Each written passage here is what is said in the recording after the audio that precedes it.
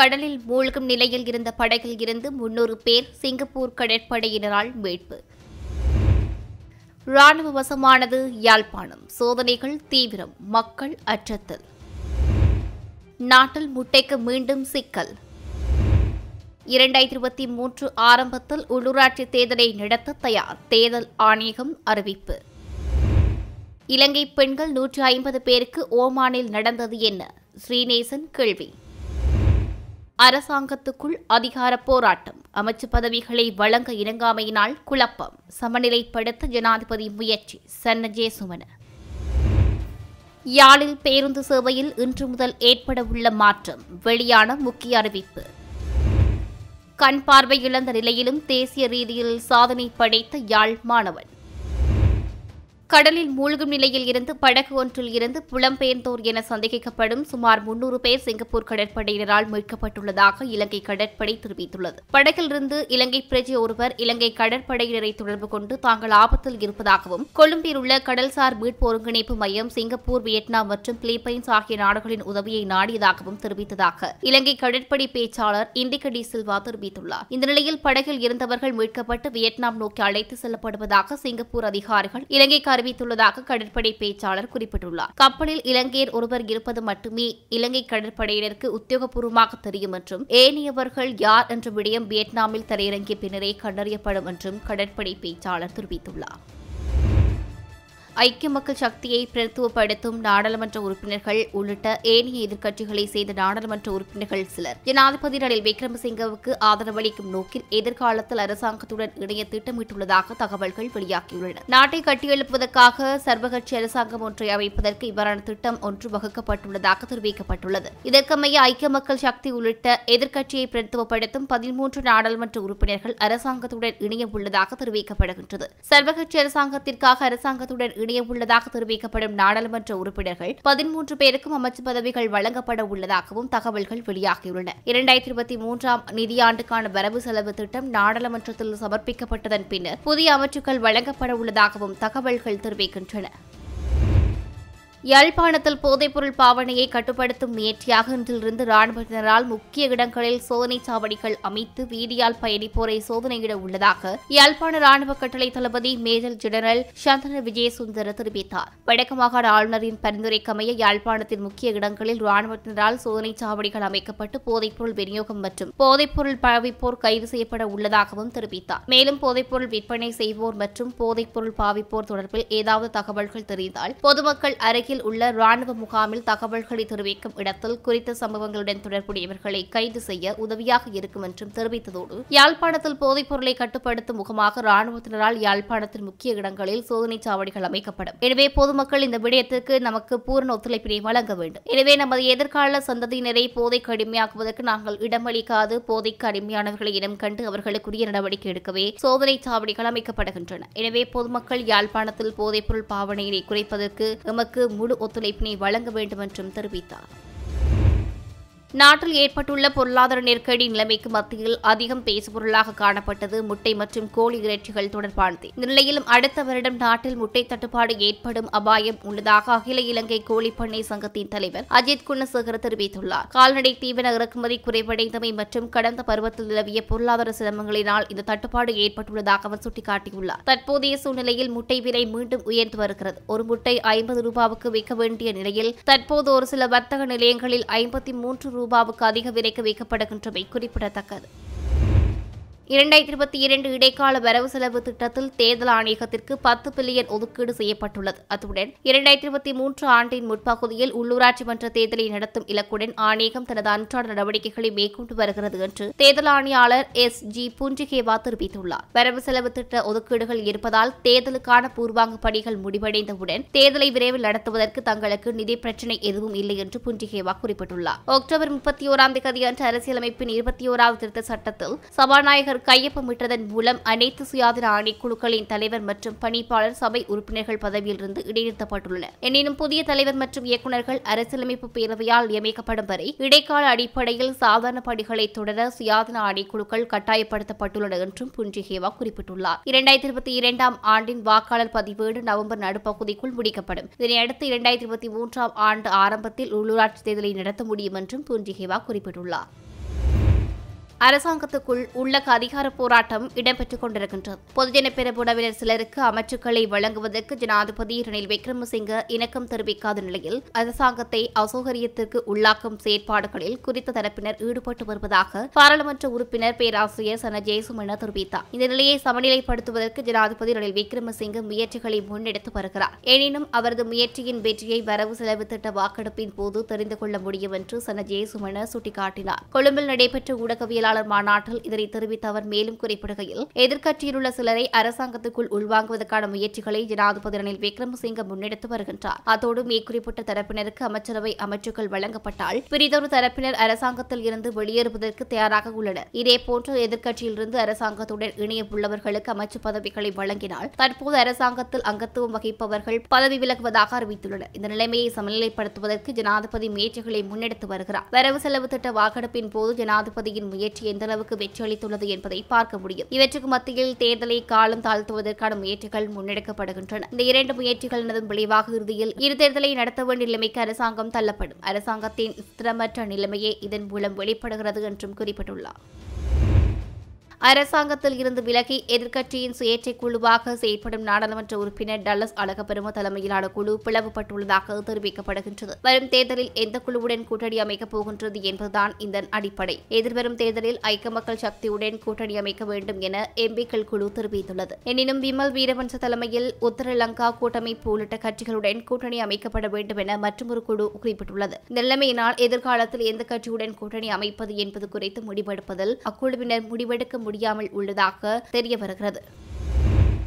அடுத்த 2 வருடங்களுக்கு அவசியமான உணவு தேவை மதிப்பீடு செய்து அறிக்கை சமர்ப்பிப்பதற்காக அனைத்து நாட்டு விவசாய அமைச்சர்களின் கூட்டம் ஒன்று ஏற்பாடு செய்யுமாறு ஜனாதிபதி ரணில் விக்ரமசிங்க COP27 மாநாட்டுக்கு தலைமைத்துவம் வகிக்கும் எகிப்து நாட்டின் ஜனாதிபதியிடம் ஐக்கிய நாடுகள் சபையின் செயலாளர் நாயகத்திடம் வேண்டுகோள் முன்வைத்துள்ளார்.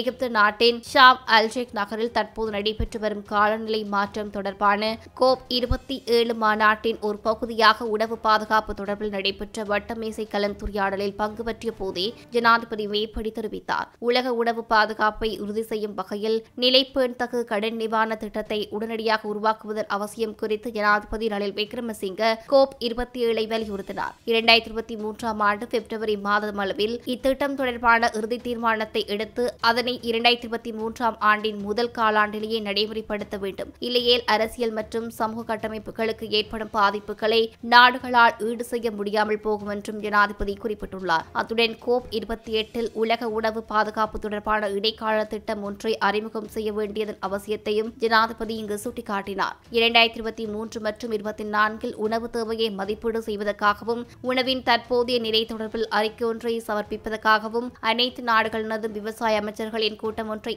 ஏற்பாடு செய்யுமாறும் நான் ஐநா பொதுச் செயலாளரையும் COP27க்கு தலைமை வகிக்கும் எகிப்து நாட்டின் ஜனாதிபதியையும் கேட்டுக் கொள்கின்றேன். 2023 ஆண்டு பிப்ரவரி மாதம் அளவில் இத்திட்டம் தொடர்பான இறுதி தீர்மானத்தை எடுத்து அதனை 2023 ஆண்டு முதல் காலாண்டிலேயே நடைமுறைப்படுத்த வேண்டும். இல்லையேல் அரசியல் மற்றும் சமூக கட்டமைப்புகளுக்கு ஏற்படும் பாதிப்புகளை நாடுகளால் ஈடு செய்ய முடியாது போகும் என்றும் ஜனாதிபதி குறிப்பிட்டார். கோவிட் தடுப்பூசிகள் காலாவதியானதால் பாரியளவு நட்டம் ஏற்பட்டுள்ளதாக தெரிவிக்கப்படுகின்றது. இலங்கை மக்களுக்கு ஏற்றுவதற்காக தெரிவிக்கப்பட்ட பைசர் ரக கோவிட் தடுப்பூசிகள் இவ்வாறு காலாவதியாகியுள்ளன. இதில் சுமார் 1.4 பில்லியன் ரூபாய் நட்டம் ஏற்பட்டுள்ளது. சுகாதார அமைச்சினால் பைசர் தடுப்பூசிகள் கொள்வனவு செய்யப்பட்டிருந்தமை குறிப்பிடத்தக்கது. ஒரு பைசர் தடுப்பூசி $6 முதல் $7 கொள்வனவு செய்யப்பட்டிருந்தது. அமெரிக்க அரசாங்கம் இலங்கைக்கு 1.9 மில்லியன் தடுப்பூசிகளை நன்கொடையாக வழங்கியிருந்தது. இந்நிலையில் பூஸ்டர் தடுப்பூசிகளை பெரும் எண்ணிக்கையிலான பெற்றுக் கொள்ளாத காரணத்தால் இவ்வாறு பாரிய தொகை பணம் அரசாங்கத்திற்கு நட்டமாகியுள்ளது. ஹம்பாந்தோட்டை கடற்பரப்பில் சுமார் 300 கிலோகிராம் எடையுடன் ஹெரோயின் போதைப் பொருள் மீட்கப்பட்டுள்ளது. கடற்படையினரும் போலீசாரும் கூட்டாக இணைந்து மேற்கொண்ட சுற்றி வளைப்பில் இந்த போதைப் பொருள் தொகை மீட்கப்பட்டுள்ளது. ஹெரோயின் போதைப் பொருளுடன் 10 பேரை போலீசார் கைது செய்துள்ளனர். ஹெரோயின் போதைப் பொருள் போக்குவரத்து செய்யப்பட்ட 2 மீன்பிடி படகுகள் மற்றும் ஒரு டெங்கி படகு என்பனவற்றையும் கடற்படையினர் கைப்பற்றியுள்ளனர். கண் பார்வை இழந்த நிலையிலும் தளராத மன உறுதியுடன் கல்வி பயிலும் யாழ் வாழ்வக மாணவன் தங்கப்பதக்கத்தை தனதாக்கி சாதனை படைத்துள்ளார். கொழும்பு பம்பலப்பட்டி இந்து கல்லூரியில் நடைபெற்ற தேசிய மட்ட தமிழ் தின போட்டியில் பேச்சுப் போட்டியில் தெல்லிப்பளை யூனியன் கல்லூரியில் அப்போது உயர்தர கல்வி பயிலும் வாழ்வக மாணவன் சந்திரகுமார் அமல அசாம் முதலிடம் பெற்று தங்கப்பதக்கத்தை பெற்றுள்ளார். வெற்றி பெற்ற மாணவனுக்கு மாணவனின் வெற்றிக்கு துணை நின்ற ஆசிரியர்களுக்கும் பலரும் வாழ்த்துக்களை கூறி வருகின்றவை குறிப்பிடத்தக்கது. பெண்ணடிமைகளாக இலங்கை பெண்கள் ஓமானில் விற்கப்படுகின்றார்களா என்று தமிழ் தேசிய கூட்டமைப்பின் முன்னாள் நாடாளுமன்ற உறுப்பினர் ஞானமுத்து ஸ்ரீநேசன் கேள்வி எழுப்பியுள்ளார். இது தொடர்பில் அவர் வெளியிட்டுள்ள அறிக்கையில், இலங்கையில் உள்ள சிங்கள, தமிழ், முஸ்லிம் பெண்கள் இங்குள்ள முகவர்கள் சிலரால் வீட்டு பணிப்பெண்களாக தொழில் வாய்ப்பு என்ற வகையில் ஏமாற்றப்பட்டு துபாய்க்கு ஊடாக சென்று ஓமானில் அடிமைகளாக விற்கப்படுகின்றார்கள் என்ற தகவல்கள் வெளியாகியுள்ளது.